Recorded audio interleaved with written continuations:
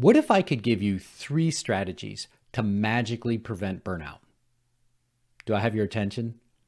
Full disclosure, I don't have 3 strategies because burnout isn't about you. It's about something bigger. And you can't prevent burnout. It requires something greater. Sound a bit confusing? Playfulness aside, today we are looking at something essential to everyone listening. We're going to talk about burnout, but I promise you, this will be a unique conversation and something different from the walk away from work and get your exercise that's typical of so many of these conversations. Yes, we'll encourage you to get exercise, but today is more about reframing than rejuvenating.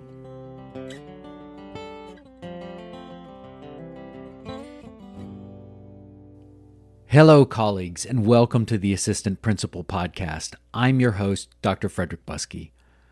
We are all on a leadership journey. Every day we have a chance to grow. Every day we have a chance to help others grow. My goal and the goal of this podcast is to help you grow into being a strategic leader. A leader who puts people before purpose, who solves problems instead of treating symptoms, and who understands the difference between progress and action. Through this podcast, my daily email, and virtual programs, I'm working to build a network of inspired and inspiring school leaders. Let's get started on today's adventure and this unique opportunity to learn to live and lead better.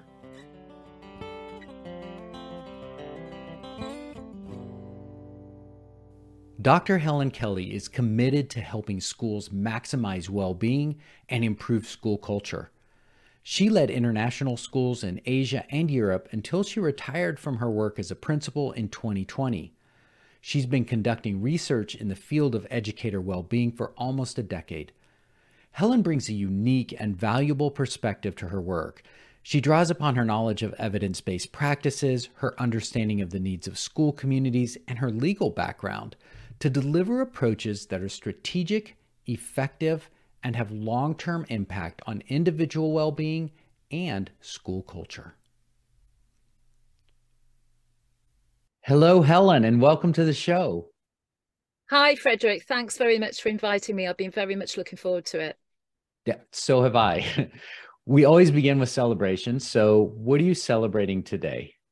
Oh, well, that's a good one because my husband and I have been trying to buy a house in the Republic of Ireland for the last 2 years, and we've had 2 properties fall through. We've just had an offer accepted on the third, and we just had the survey today from the engineer, and there are no issues. That came in literally about half an hour ago. So we're feeling pretty good and positive about the future. No, that's wonderful. Is there a story that would help listeners understand why you're doing the work that you're doing? Yeah, well, it's a story that starts quite a long time ago, actually. You know, my first career was not in education. My first career was in law, and I worked for a big company in the UK that were part of the labour movement. So they acted for trade union members who'd had accidents at work and suffered from industrial injuries. And so my kind of interest and passion in workplace wellbeing really began then. And I'm, aging myself a bit here now if I say that was in 1988, when I was in my early to mid 20s. And then I became a teacher and then a school principal. I worked overseas for most of my career. And then I became interested. I picked up on that interest again of workplace wellbeing when I did my EdD thesis. And this was about school leader well-being. And I guess I became interested in that because I was struggling myself, and I thought, well, why isn't anyone else talking about this? So that was the subject of my thesis. And then that was 10 years ago that I began researching for that. And then in the way that doctors make the worst patients, even though I'd been working in the field of workplace well-being for, decades and in school leader well-being for 6 years. In 2019, I experienced an occupational burnout myself. And as a result of that, I decided to leave my career as a school principal. And of course, I was going to retire. And that was smack bang in the middle of the pandemic. And there was such a need for support with well-being. And so suddenly, because I'd had a blog for about 5 years and I'd been writing a lot of articles, and I'd had some articles published as well. So some people knew me for my work in the wellbeing field, and suddenly schools all over the world started contacting me and asking me for support. And so over the last 3 years, I've gone from thinking I was retiring to, if I really wanted, this could be a full-time job, but it's a deep interest and passion that goes back 35 years. Yeah. Well, so I think I heard you back in April on Will Parker's The Principle Matters podcast. And Yes. I remember being so excited. And it's interesting how I think our journeys intersect. One of the things that I've just really starting to dig into in this past year is this idea that we actually need to put people before purpose in our organizations. And, I used to be one of the big purpose guys. I came to age in the 90s and early 2000s when we talked about purpose-driven organizations. And I think the pandemic really laid bare how we have these different parts of ourselves. And I think about teachers bringing knowledge, skills, dispositions, and health. And the idea that we can actually separate those things, I think it's just become apparent we can't. And so I'm really excited to have you here and hear how you have started to link that wellness with the work. Yeah, I completely relate to that, Frederick. When I look back at how I behaved as a principal, in certainly the second school where I was a principal, I feel quite embarrassed and ashamed to think that I was not well-being oriented then. And I worked in an environment where the staff were, and they expected certain things. And I thought my role was to get them to work harder, because that was for the benefit of the students. And there really was a kind of dissonance between what they thought was the right way, to work, and what I thought was. And of course, now I'm sure all those people I worked with find it quite amusing and maybe be quite cynical actually about how I've ended up doing this. And I'm sure they're all telling, people, oh, well, she was actually not very good at that. So it's important that I hold my hand up. What you've just said about that purpose driven, and the purpose is always the students, what's best for students. I was a whip cracker. Let's get everybody to work harder. And, it's worth sacrificing ourselves because this is what's best for students. And I feel quite embarrassed now to think that that was what I was like before I knew better. Yeah. Helen, I think about all of the missed opportunities over my career that I've had with people. And I connected lots of times and did lots of good things and had lots of positive interactions, but there were so many places where I was just so task focused that we needed to get this done and move on. And I missed those opportunities to connect, missed those opportunities to ask that second question and just, hey, wait a minute, you just said you were fine, but how are you? What's happening? Yeah, absolutely. I mean, I think I've always been quite person oriented in that sense. I would like to think that I was, and I always had time for people, and I kind of tapped into other people's emotions and understand their needs. But when I was working in my school in Germany, Germany is a very progressive country in regard to workplace well-being compared to where I trained in the UK, and then also where I lived and worked my first job as a principal, which was in Southeast Asia in Bangkok. And they already had structures in place, which are now the kinds of structures that I'm encouraging schools to put in. Whereas when I first went there, I was horrified at things like the former principal had guaranteed them that everyone could have one day a week where they started late and one day a week where they left early. And staff used to come in at 1 o'clock and say, well, I'm off now and I'm going to have a run. And then I'm going to walk the dog, and then I'm going to cook a lasagna. And I think, how dare they be coming in telling me this? And I just thought the whole thing was outrageous. And now I look back and think they were so much wiser than I was. And I can understand why they pushed back against me. And the relationship that we had was often, quite confrontational because they knew better. And I thought I did. And I was wrong. Mm. Helen, when I listened to you on Will's podcast, I actually ran. I was outside working and I ran inside and I typed this quote down that you said. Burnout is a workplace condition. So the best way to prevent it is to change workplace conditions. Okay, that makes sense. How do we do that? What are you talking about? Yeah, I mean, it's not just me that's come up with that. One of the things that my legal training has given me is this understanding of how important it is that everything is factual and evidence-based. Because in the world of well-being, there's so much that's kind of nebulous and a bit woo-hoo sometimes, and I'm very much not that person. So I've built my work over the last 10 years around what the research says. So these are people who are much more clever than I am, who've dedicated their lives to researching in this field, and that's what I rely on. And it's very, very clear, Frederick, that that burnout is not a condition of the individual. It is not a failing of the individual. It is situational and contextual. It's a workplace condition. And yes, there are some behaviors in individuals that might make us more vulnerable to burnout, but primarily it is a condition of the workplace. And the way in which we can address that has to be through a strategic framework. And in my book, which has been published recently regarding school leader wellbeing, it's called School Leaders Matter, I share that framework. But actually, that framework can be used to support staff wellbeing, across schools, not just with leaders. And so it's about taking a strategic approach.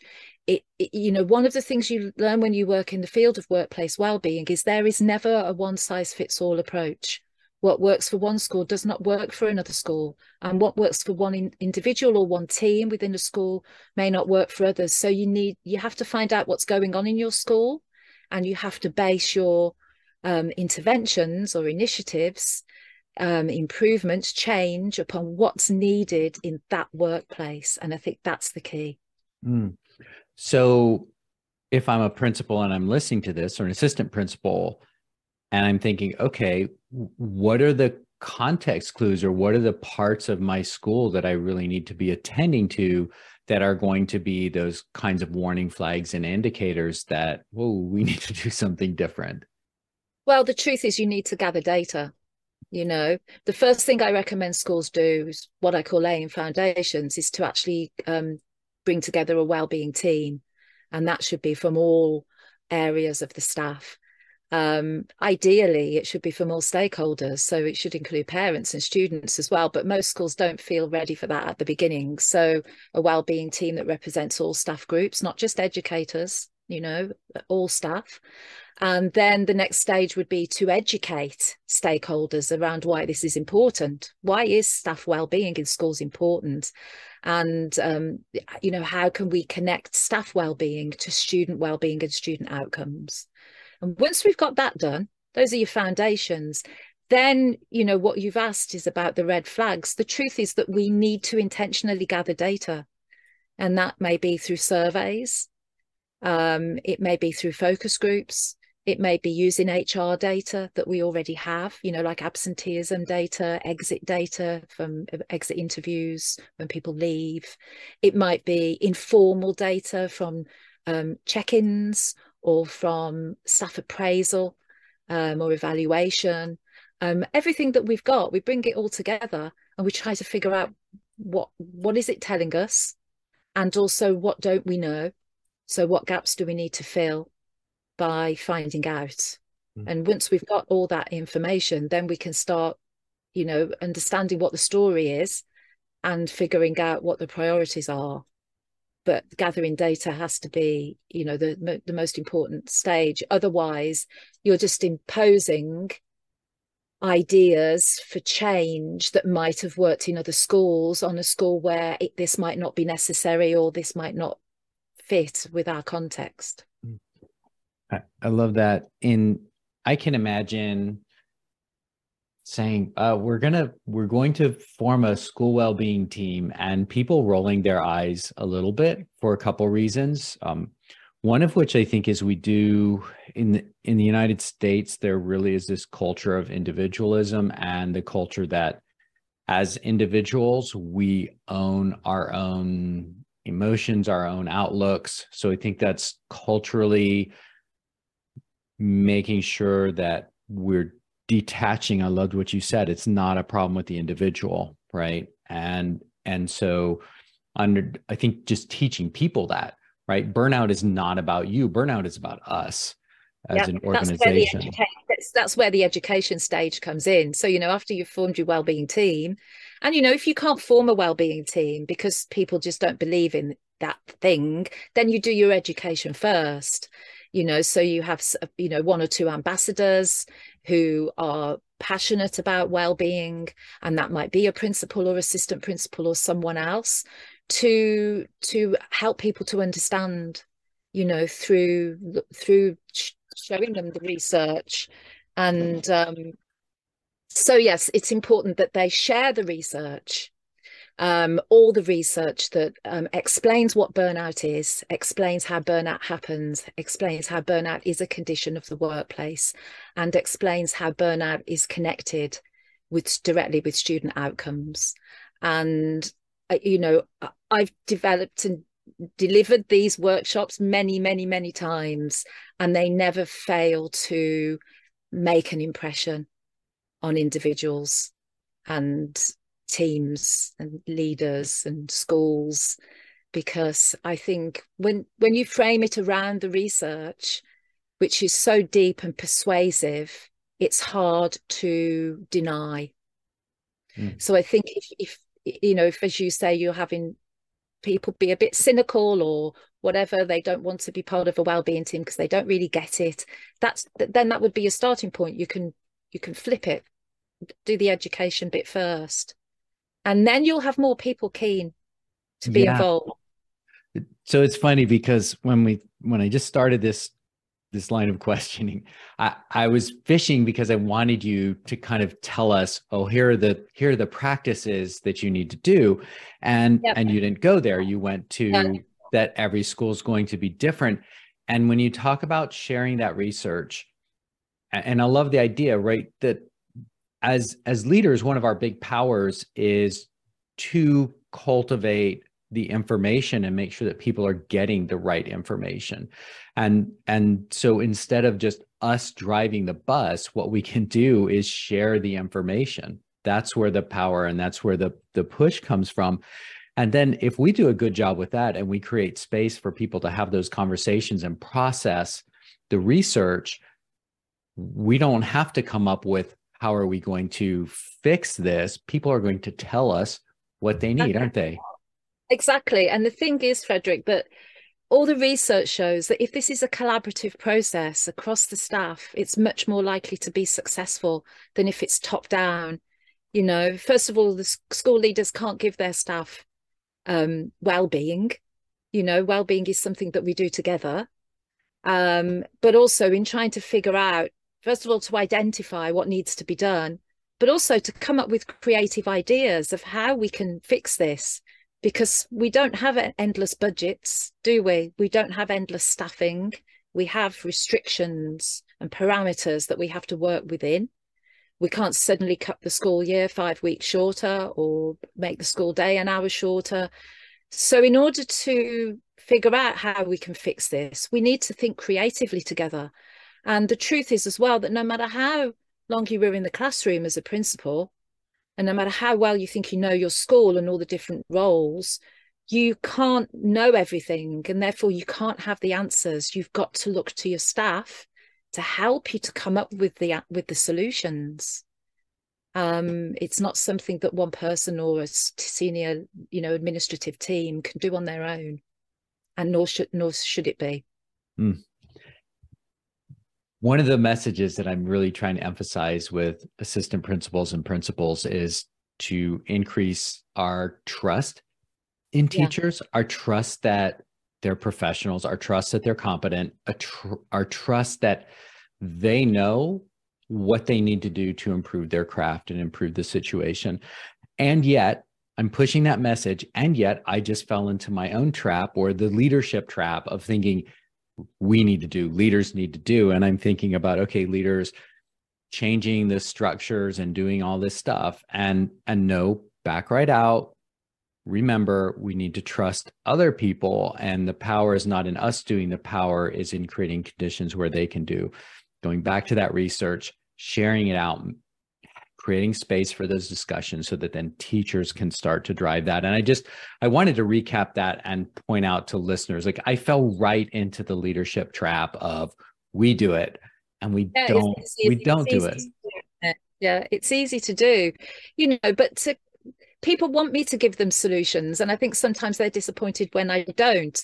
The most effective work that I do is when I work with wellbeing teams and I help to implement this framework and we figure it out together, and that's really, really powerful. But the research shows that there are 6 areas of work life that are most likely to cause issues with workplace well-being and put people on the trajectory towards burnout.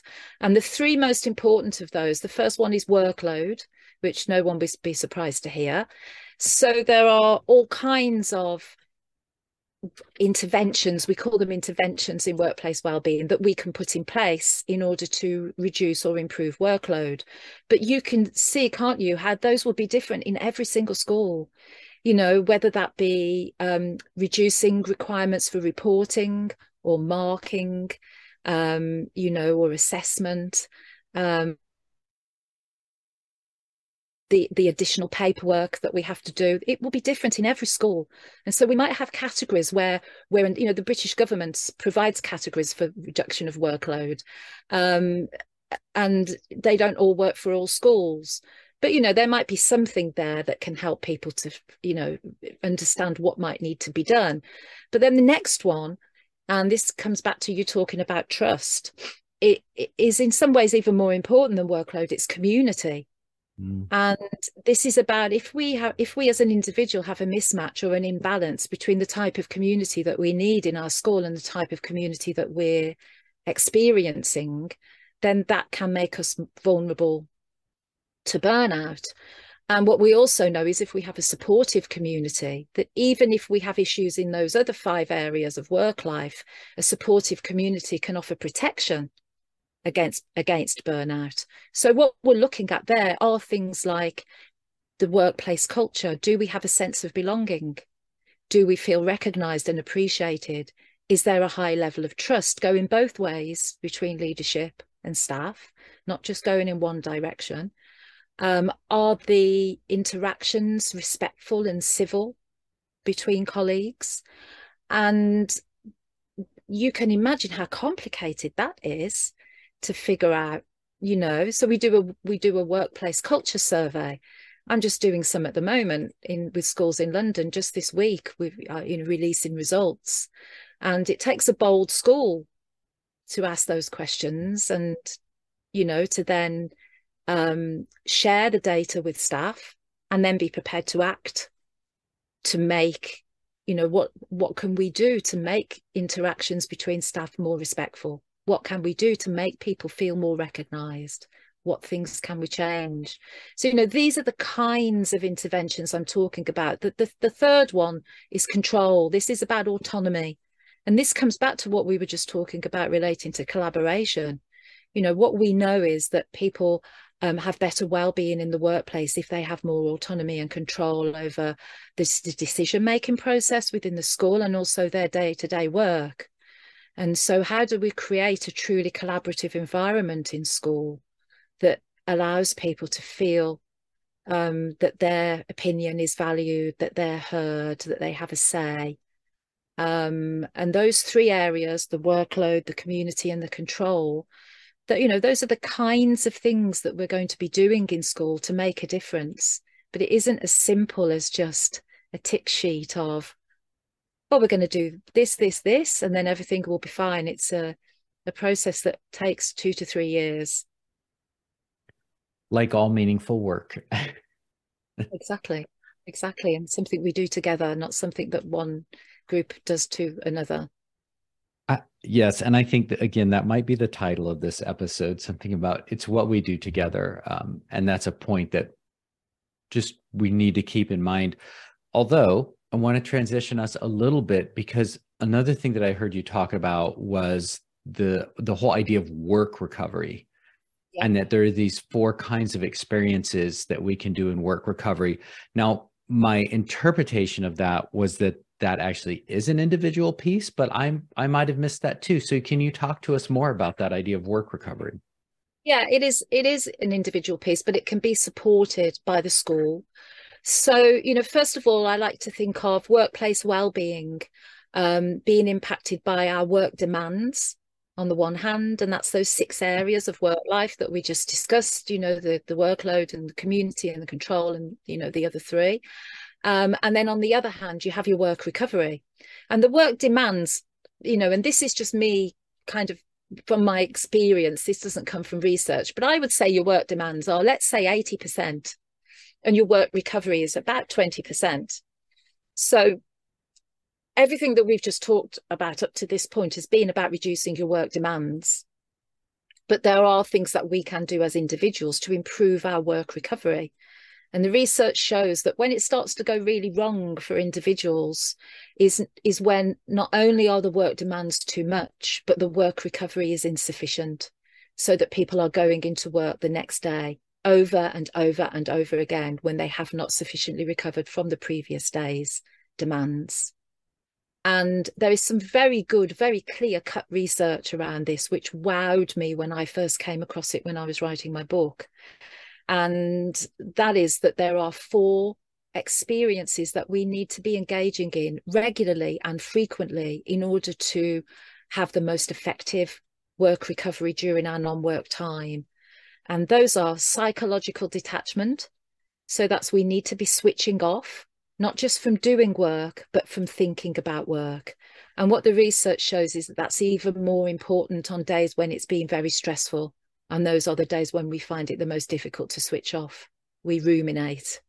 And what we know from the research is that rumination is very damaging to our health. It causes cardiovascular disease, and other things, but it also, contributes to cardiovascular disease, but it also impacts our sleep.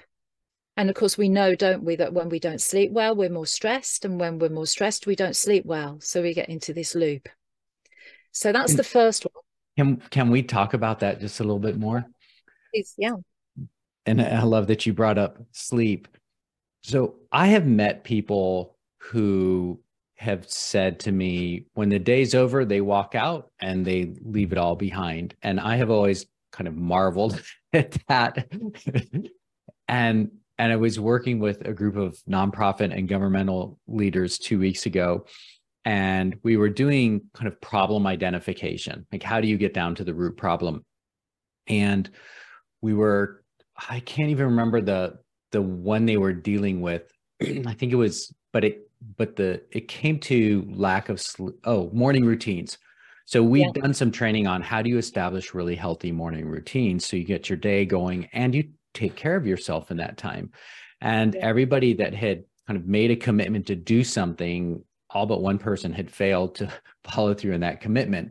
So we said, all right, let's use this as an example for root cause analysis, and let's look at some of the root problems. And so we started doing a breakdown. And of course, one of the big ones was not getting to sleep at night.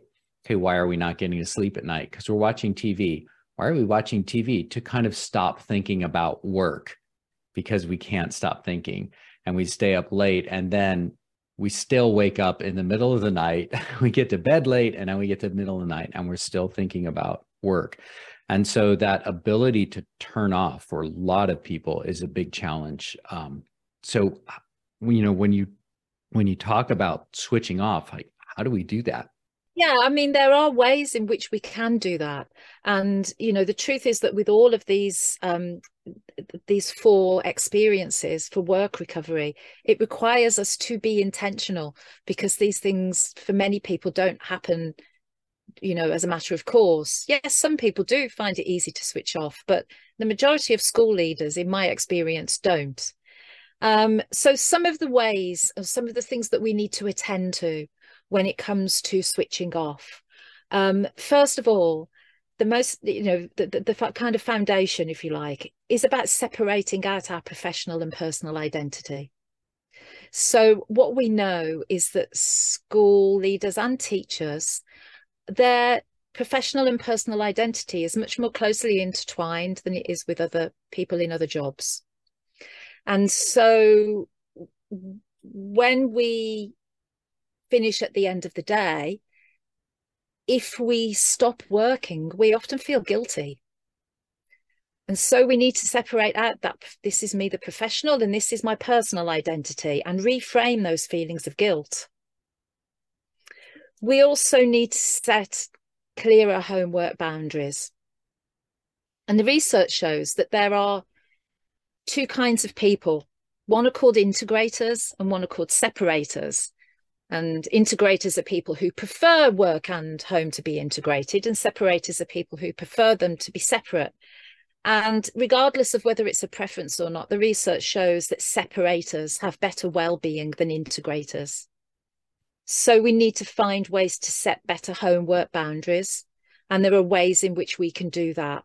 I mean, one of the ways is to have understandings with colleagues, about what we will and what we won't do after school.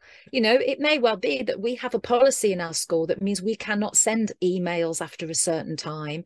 However, that doesn't mean that as a bunch of colleagues, we're not sending WhatsApp messages or texts or whatever it is all evening, gossiping about what happened during the day or catastrophizing about something and creating drama. And so we need to make it clear to colleagues that there are some nights where we're switching off our phone, or when, please don't be offended if I don't answer the messages. I'm not going to do this anymore. It's for my well-being. And can I just jump in there? Because I know there are there are assistant principals that may be responsible for getting substitutes. And so they're plugged in at night, they're plugged in the morning because there's that responsibility. But, and those are realities, but also I think we can be very selective about who we're letting in those times. And we can teach people, if you've got something, if I need to find a sub for you, let me know. But all of the other stuff, that's all off limits. Yeah, you need to have boundaries. And, and I would say if you've got one assistant principal who's always responsible for the cover and he's always the one that's having to do it in the evenings and the next day, actually, that's a workplace situation that needs to be addressed, because that isn't right. That isn't good for that individual's well-being. And whether you like it or not, eventually that will impact on them. So that burden needs to be shared, and that's a way that you come up with as a team with creative ideas for how we can, so that's an example of how we would collaboratively, use the data available to us and our understanding of our own workplace to address something that needs to be addressed for the benefit of an individual. Other things are about making it harder to work in non-work time. So one of the first things I did when I realized that the phone, technology was really impacting on me was something quite simple. I removed the app so that I have to go in through the browser to get to my work email account. And I stopped the notification so it wasn't dinging all the time. And just that on its own made a big difference.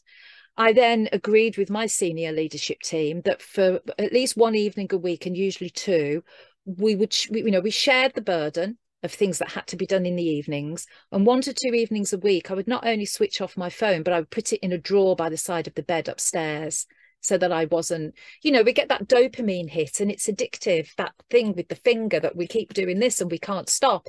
And we keep checking our work email and checking it and checking it. And there's no need for it. It becomes addictive and it's habit forming. One of the other things we can do is establish pre and post work rituals so that we can put a line underneath, that was the working day and this is now home. And that might happen in the car driving home. You might put on for the first 15 minutes a work related podcast or something, and then you switch over to something that's not work related anymore. Okay, or you agree with yourself for the first 15 minutes, I'm going to allow myself to ruminate, and then I'm going to draw a line and I'm going to put some nice music on or a podcast, and that it's going to be about something that I enjoy in my personal life. Or it could be when you come into the house, you immediately have a shower and get changed into, relaxing clothes. We're not sitting around in our shirt and tie or whatever. or it could be that we visit the gym on the way home, or, the very, very unhealthy post-work rituals. But this was first kind of investigated with nurses back in the old days, where they used to go outside and have a cigarette at the end of their shift. And for them, that was an important ritual, that all the nurses that were on shift together went outside, shared a cigarette, had a bit of a chat about what they were going to be doing at home for the rest of the day. And then they were able to draw a line under work. I love So this idea of rituals because the rituals are sending messages physically to our body, but then also mentally. And I think that's so important. Is there a place for, like, how does reflection work in that? Because I think that's one of the things a lot of people wrestle with is they have a specific situation or just, whatever it is, and they need to play it over in their mind. But I think a lot of us lack real structure on how we do that in a way that we can then bring closure to that reflection. And instead we just loop and loop and loop on the same thing. Yeah. So do you have any advice for us? I think there are a few things there. I mean, one of the other things that we can do actually is spend time reflecting in our office or in our classroom before we leave at the end of the day. We give ourselves time to do that. And also, one of the other techniques for switching off is to actually, and this has been shown to be highly effective in the research, is to reflect upon what things are bothering us about what we need to do tomorrow and the reason why we might want to work all night. And then actually just make a short list before we leave of what we're going to do tomorrow and how we're going to do it. So habit forming isn't just about making a list of what needs to be done, but when we'll do it and where we will be when we do it. And for some reason, that seems to have a greater connection with impact on the brain. So I think that that's one thing. I think the other thing, it's about understanding and educating ourselves and others about what happens when we ruminate and why we ruminate. And once you start understanding what rumination is, I think it's easier to identify it and stop it, So we have the research differs on this, but let's say somewhere in the region of 10,000 thoughts a day. And about 80% of those thoughts are negative. And about 60% of those thoughts are the same thoughts that we had the day before. So what we're doing basically as humans, this is an evolutionary survival mechanism, rumination. We're looking for threat. Every time we walk into a room, we're looking to see whether we're at risk of being rejected. We're constantly all day, hyper alert to see whether there are any other threats.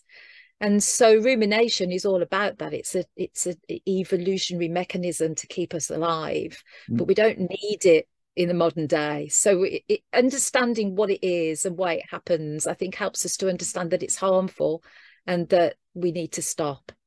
So Helen, are you telling me that if I have an intense situation and I'm replaying it in my head, thinking about what I should have said or what I will say tomorrow, are you telling me that I shouldn't be replaying that 10,000 times? What I call the mini movie. So what happens is you have this thought, and then over the period of 24, 48, 72 hours, it goes from being this small thing to being this mini movie that you've blown up into a huge thing, and we are hardwired for negativity. That's the survival, mechanism. So just understanding that.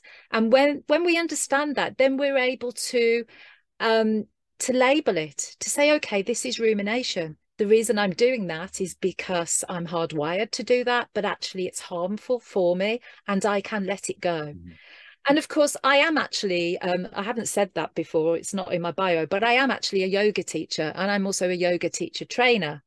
And I don't talk about this that often in these, sessions and in my workshops, because the truth is that meditative practices are actually the most effective way that you can stop ruminating, but they also have the highest dropout rate of any of these, kinds of strategies.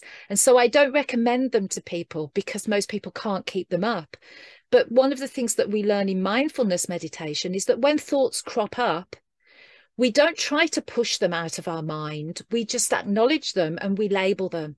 Okay, that's me worrying about that conversation that I had with a member of staff earlier today, and I'm anxious about that because, and then we let it go.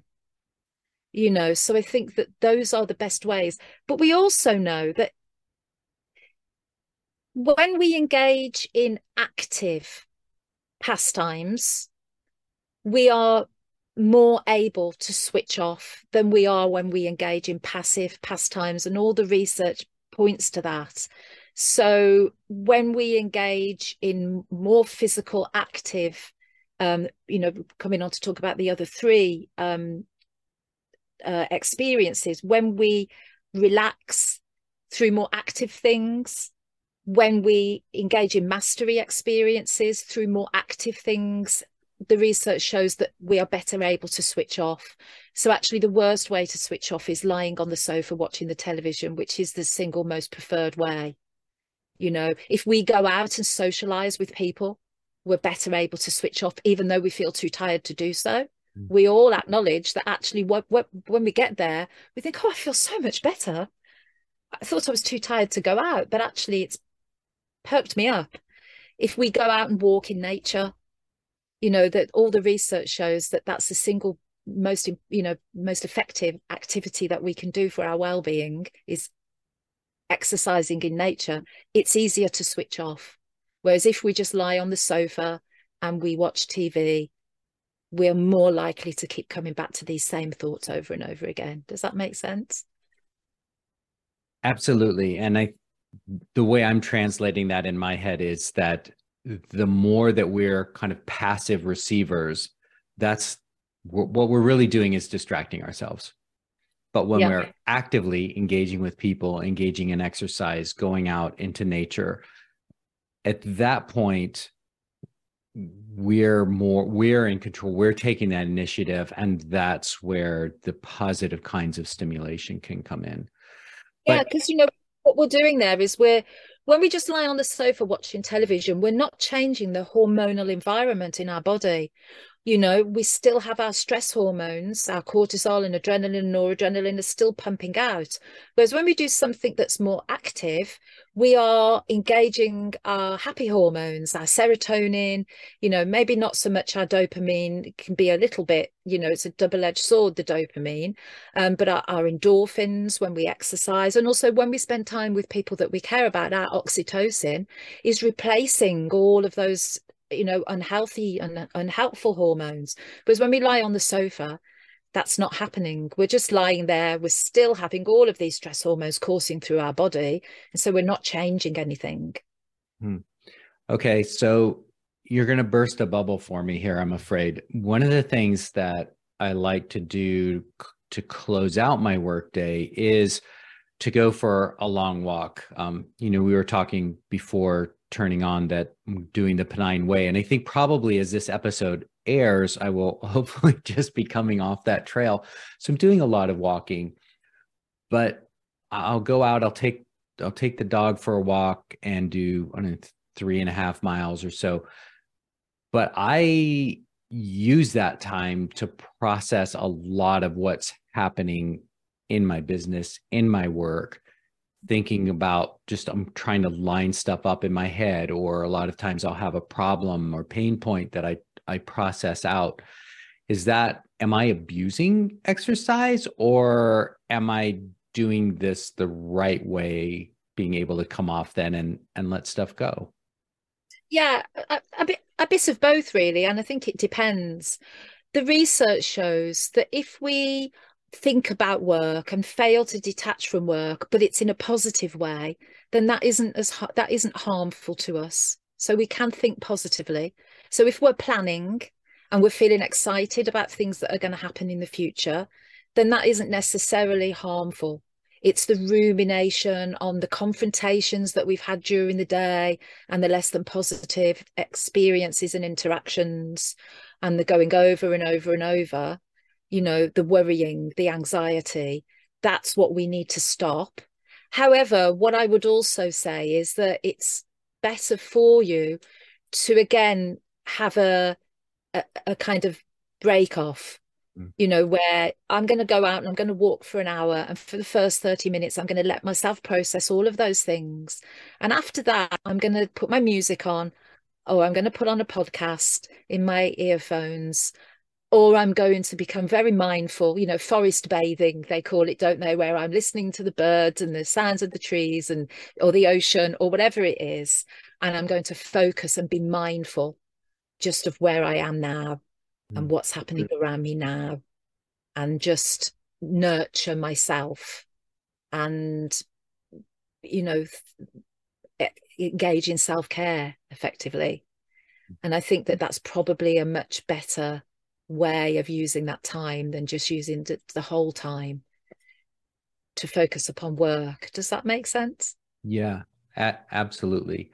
And I find I do these kind of 20, I call it my 24-hour soul cleanse, where I'll leave in an afternoon and just walk a few miles, set up a campsite and be on my own, and then get up in the morning and walk out. So I can leave a Friday afternoon and be back Saturday by noon. And it's less than 24 hours. And yet to have that quiet time. And I do find that, I mean, I do have to be careful about just thinking too much, but I also feel like I my body, my head knows what I need sometimes. So sometimes it's a little bit more, okay, I've got to figure this thing out. And then once I get that, now I can just kind of let it go and relax. And then there's other times where I get out there and I am not thinking about the Yeah. work. I'm Yeah. not thinking about the job. I'm just going to look at all these flowers. You're exactly right. Well, let's come back to where we were earlier when we talked about this strategic framework.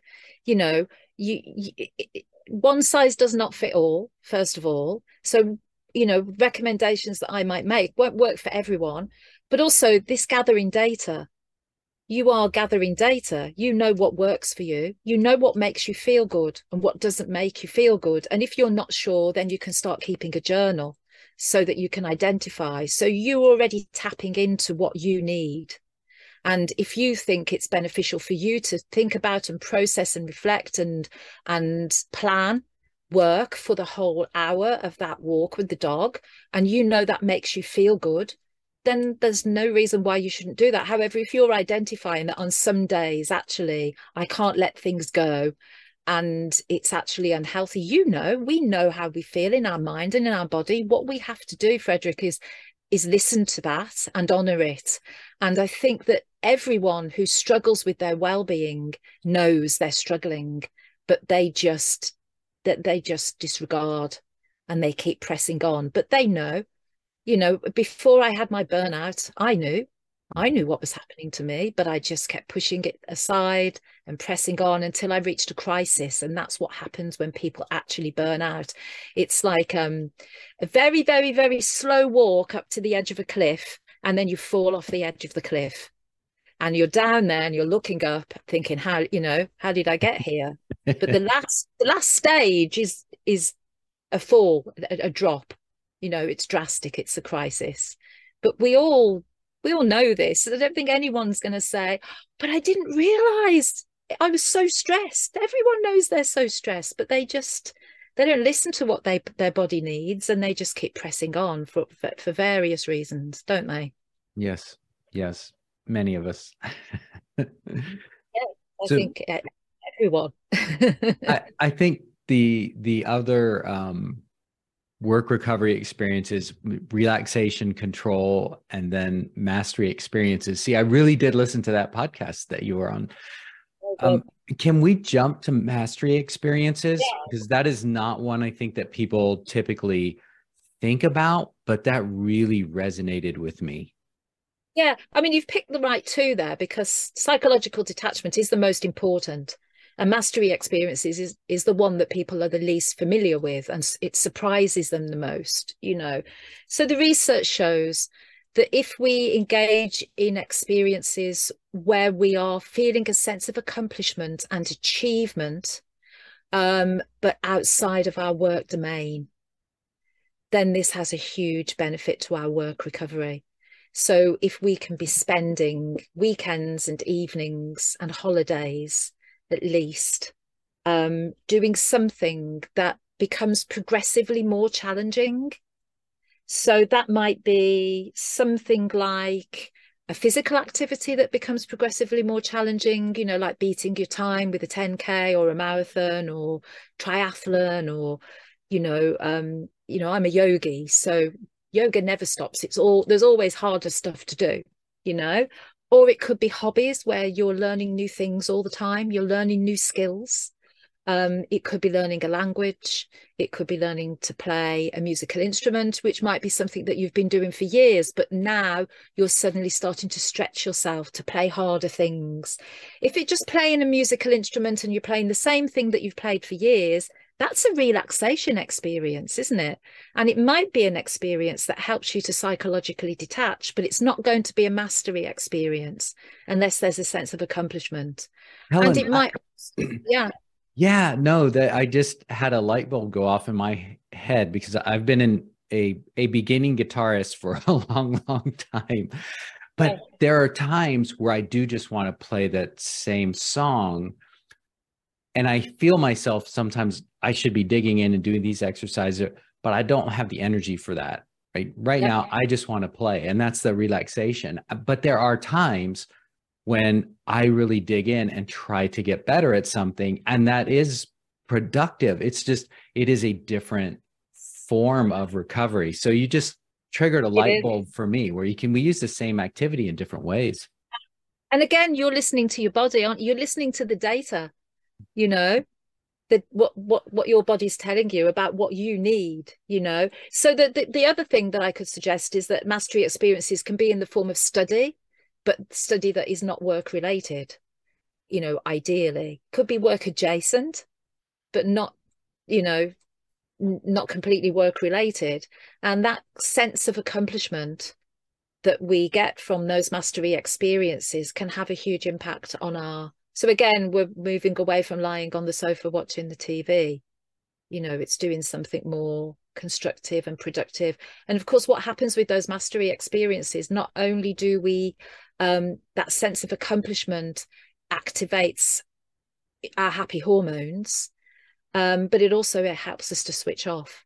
When we're doing that, we have to concentrate really hard, don't we? And so we're not necessarily, we're not able to kind of think about work. Yeah. So when I'm geeking out on all my backpacking gear and watching 10,000 comparisons of tent weights and best stove, I can tell Pam, hey, I'm just doing work recovery. Well, you are really, aren't you? Yeah. Yeah. When I was at my worst, coming up to my burnout, I would spend Saturday morning not online shopping, but actually online window shopping, just looking at pictures of beautiful dresses for a couple of hours, just to completely decompress. Now, if I'd let that happen for the whole day, that would not have been a very healthy way to recover, would it? But to do that for an hour while you're just moving into a new mode is not necessarily a bad thing to do. For me, that was relaxing, and that was also enabling me to psychologically detach. Helen, I'm loving this conversation because you're helping me understand myself better, and so thank you. And I hope there are other people listening and hearing things and having those light bulbs go off of like, oh yeah, this is me, or this is why I do this, positive or negative. I want to touch on two other things before we start to wrap this up. You talked about this idea of micro breaks. So can you say a little bit more about that? Yeah. So what we know with all these recovery experiences is that we need to be experiencing them regularly and frequently. And the reason for that is that the research shows that, for example, vacation time, the benefit of the vacation only lasts about 2 weeks, a maximum of a month, but on average about 2 weeks. We also know that the benefit of the weekend only lasts on average until Tuesday. Therefore, this idea as educators that we're going to push on to the next vacation isn't going to work. And the idea that we're going to push on through to the weekend isn't going to work. So we need to be having these recovery experiences every weekend and 2 or 3 evenings a week minimum. But also we need to be having these recovery experiences. And this is where people that work in schools find this challenging during the working day. imagine, you know, I always tell this story, that my worst day that I can remember was 12 meetings back to back, starting at 6:45 in the morning and finishing at 6 p.m., where I didn't have time to go to the bathroom or drink water or eat or process or anything. And yes, so okay, so in schools we don't necessarily have the luxury of being able to take breaks, but sometimes when we do have those opportunities, we don't take them. But what the research shows is that actually micro breaks of as little as 40 seconds, if we have several of them during the working day, so breaks where we're engaging in one of these four experiences. We might just be staring out of a window, looking at a bird in a tree. That's relaxation. That might also be helping us to switch off. We might be having a brief conversation for 2 or 3 minutes with a colleague that's not about work. Hey, what did you do last night? Or did you see the match? Or, whatever. We also know that it needs to be something that's under your control. So you're spending that time how you want to and doing it when you want to. So we can't schedule it for people. They need to take it when it works for them. But the research is very clear that there is a significant impact on people's well-being if they can build into their schedule these micro breaks of 40 seconds, up to 5 minutes. And if you have several of those over the day, it's going to have a huge benefit to you. And I think it's something in schools that we're actually very bad at. Yes. And, one of the things that I'm pushing, because I would have loved this in my last school, wouldn't it be wonderful if every school had a room that staff could go to, a little bit like we have a timeout space for students who are struggling, which was a room where there was silence, where you could go for 30 seconds or 5 minutes or 10 minutes and sit with your eyes closed. You might listen to music in your earpods. You might read 2 pages of a book. You might stare out of the window, but there was silence. And you knew you had that sanctuary that you could go to when you needed it to take that micro break. How lovely would that be? It isn't necessary. We can take micro breaks in many ways, but wouldn't that be a great thing? And send a great signal and a message, right, about what we value. And I think that's, you go way back to looking at working conditions.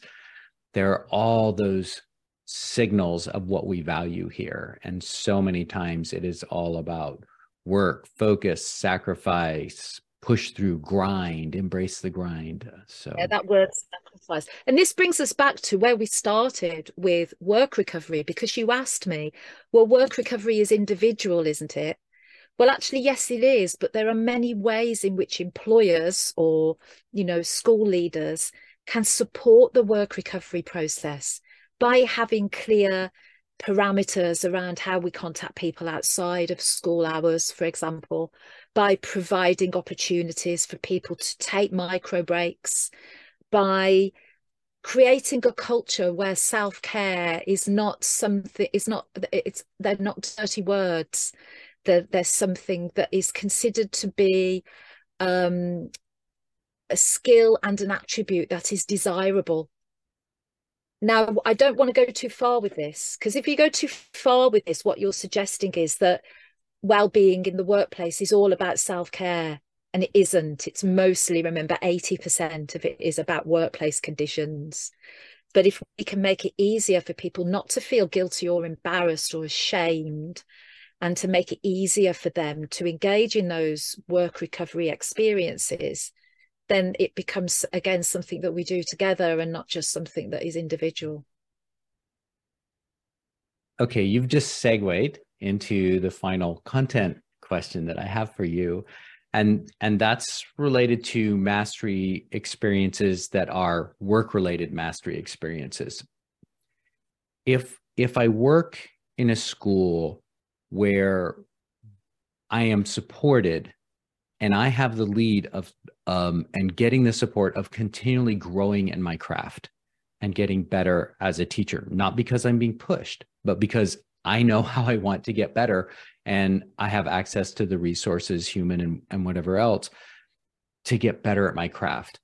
What role would that improvement of craft play in burnout? Okay. Well, like with most things, I've got quite a lot of kind of things to say about that. I mean, first of all, we know that assistant principals around the world are notoriously undertrained. And that's something that needs to be addressed, because when you are working outside of your capacity, that is very stressful and that can lead to burnout. What we also know, and what I'm very keen on, is understanding, particularly as an assistant principal, often you are involved in that people work, and even principal training doesn't emphasize the importance of people work enough. So becoming more skilled and understanding how you do people work well, how you deal with the emotions of others in the workplace, because schools are emotional arenas. And a lot of the rumination that we take part in outside of work is around those emotional interactions that we've had with people during the day.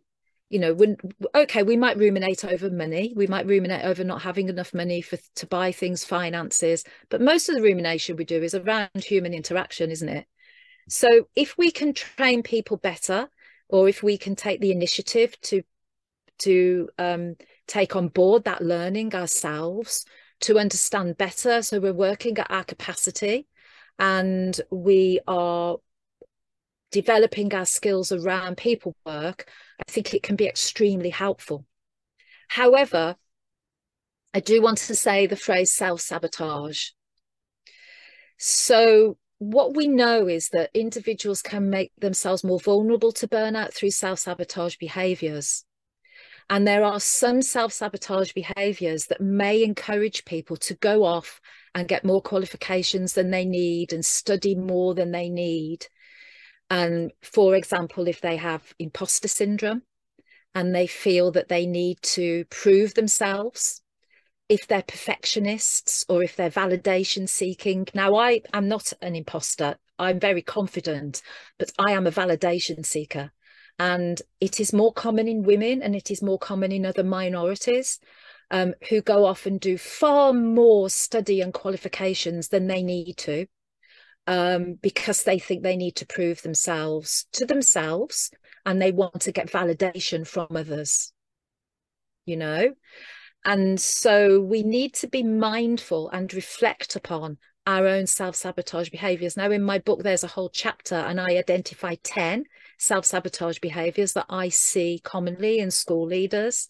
And we just need to be mindful that we're not pushing ourselves too hard to learn too much around our craft for the wrong reasons, or for reasons that may, even though that learning may be helpful to us, the time it takes out of our non-work time and the extent to which we're pushing ourselves and putting ourselves under strain may be detrimental. Does that make sense? Absolutely. Absolutely. It's good to get better. It's good to grow, but be mindful of why and for who you're growing, and what is the investment that you're making in that. Absolutely. You know, when I had my burnout, I sought counselling, and that helped me to see very clearly, although the working conditions were primarily the reason, and not just in one school, it had built up over a decade possibly, but there were also self-sabotage behaviours, there's no doubt. And I have a workshop on self-sabotage behaviours that I've delivered to hundreds and hundreds of school leaders around the world, and everyone is able to identify at least 3 of them, and some people are able to identify as many as 7 in themselves. And there are quite a few of these self-sabotage behaviours that would lead to us pushing ourselves too hard in study and learning to develop in our role. So it needs to be in balance, like everything else. Helen, it sounds like we have another podcast to do. Self-sabotaging behaviors. That would be great. And yeah, it's I send, when I do coaching, I send that chapter of my book to individuals as well. And it promotes very interesting reflection and study, and also really enables people to move on and bring about changes in their life. for the benefit of their well-being, because they suddenly, most of these self-sabotage behaviors are rooted in childhood. Mm. Uh, it's very interesting. Yeah, well, you started to mention it, and one part of me went, "Oh, that'd be a great topic for a show," and the other part of me went, "Oh gosh, how many of those are going to apply to me?" But That's oh, this okay. could be painful too. Embarrassed about, I have to say I'm not a psychologist and I'm not a trained counselor. I am a trained coach, but I find this is a very, very useful coaching tool. And most people are able to, that sessions, sometimes they say to me, "Oh, this has gone a bit pseudo counseling. I hope you don't mind," because they start digging back into things that happened to them in childhood that have led them to start behaving in this way in adulthood. And they realize how these things are actually jeopardizing their well-being, their own behaviors. But I want to come back again to, this is only 20%. 80% is workplace conditions, and we must never forget that. It's not your fault. and and well-being is something we do together. It is. It is. It's what we do together. Wonderful. Just a couple more questions as we wrap this up. So first, what part of your own leadership are you still trying to get better at? Oh, that's a good question. Um, I think listening more than I talk, and coaching is helpful with that. Becoming a coach has really helped me to listen. Um, Being a consultant is absolutely about listening to the school's needs and, not foisting your own ideas and opinions on people too much. So I think, yeah, listening it's an ongoing process for me, becoming a better listener. Mm. And I think for us all, if listeners could take just one thing away from today's podcast, what would it be? I think it's about understanding, it's about that balance between work demands and work recovery. And in order to get the most out of workplace well-being, we need to address both. But if we think of it as a kind of scale, and 80% of it, more stones on the side of the work demands and less stones on the side of the work recovery. So the things that we can do as individuals to improve our work recovery, but the majority of the work needs to be done at an organizational level within schools collaboratively. Wow. Thank you so much. I can imagine people are going to want to get their hands on your book. I have a copy and it's wonderful. And just it's not a fluffy book. Like, there is a lot of really serious, strong content. So a great read for people. And how can people find you? How can they learn more about your work?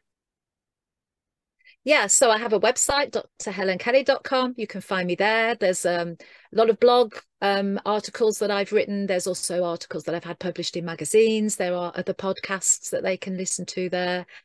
I hang out mostly on LinkedIn.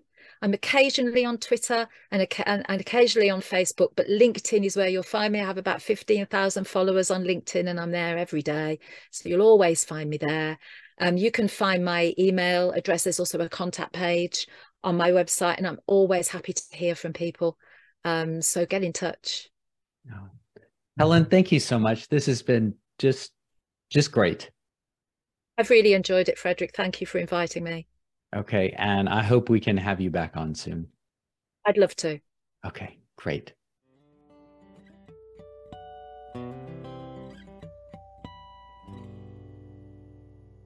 I enjoyed this conversation so much. A big part of the joy for me was watching the conversation go in a direction different from where I had planned. You may have noticed at the front end, I was trying to get Helen to give us some handy practices, and she definitely avoided my efforts. And that was beautiful, because here's where we got to go. Well-being is something we do together. So here's where I encourage you to go. Here's what I encourage you to do. First, go to Helen's website, drhelenkelly.com. That's DRHELEN, just one L in Helen, and then Kelly, KELLY, drhelenkelly.com. go to the publications link, and she has a lot of content. Just scan the titles and find one piece, a blog, article, podcast, whichever. Engage with it. And if it resonates with you, share it with leaders in your school, administrative leaders, of course, but also your teachers and your staff leaders. And then see if anyone is interested in talking more about well-being. And then go from there. As you proceed, remember that this work is community work. Trust your teachers, trust your staff, trust them to lead, and then you can serve by creating the space for them to do this important work. And if you, dear colleague, are feeling burned out, remember, it may be 20% you, but it is 80% the workplace. So be kind to yourself. And if you can do one thing to be kinder to yourself, remember I said we'd get back to exercise in here, it is to move your body. And as you move, to let go of that work. If you enjoyed this podcast and found something that resonated with you, please email me at frederick@frederickbuskey.com and or rate the podcast and leave a review. You can find out more about my work and services at frederickbuskey.com. I look forward to seeing you again on Friday when we recap this week's daily emails. I'm Frederick Buskey, and thank you again for joining me on this episode of the Assistant Principal Podcast. Cheers.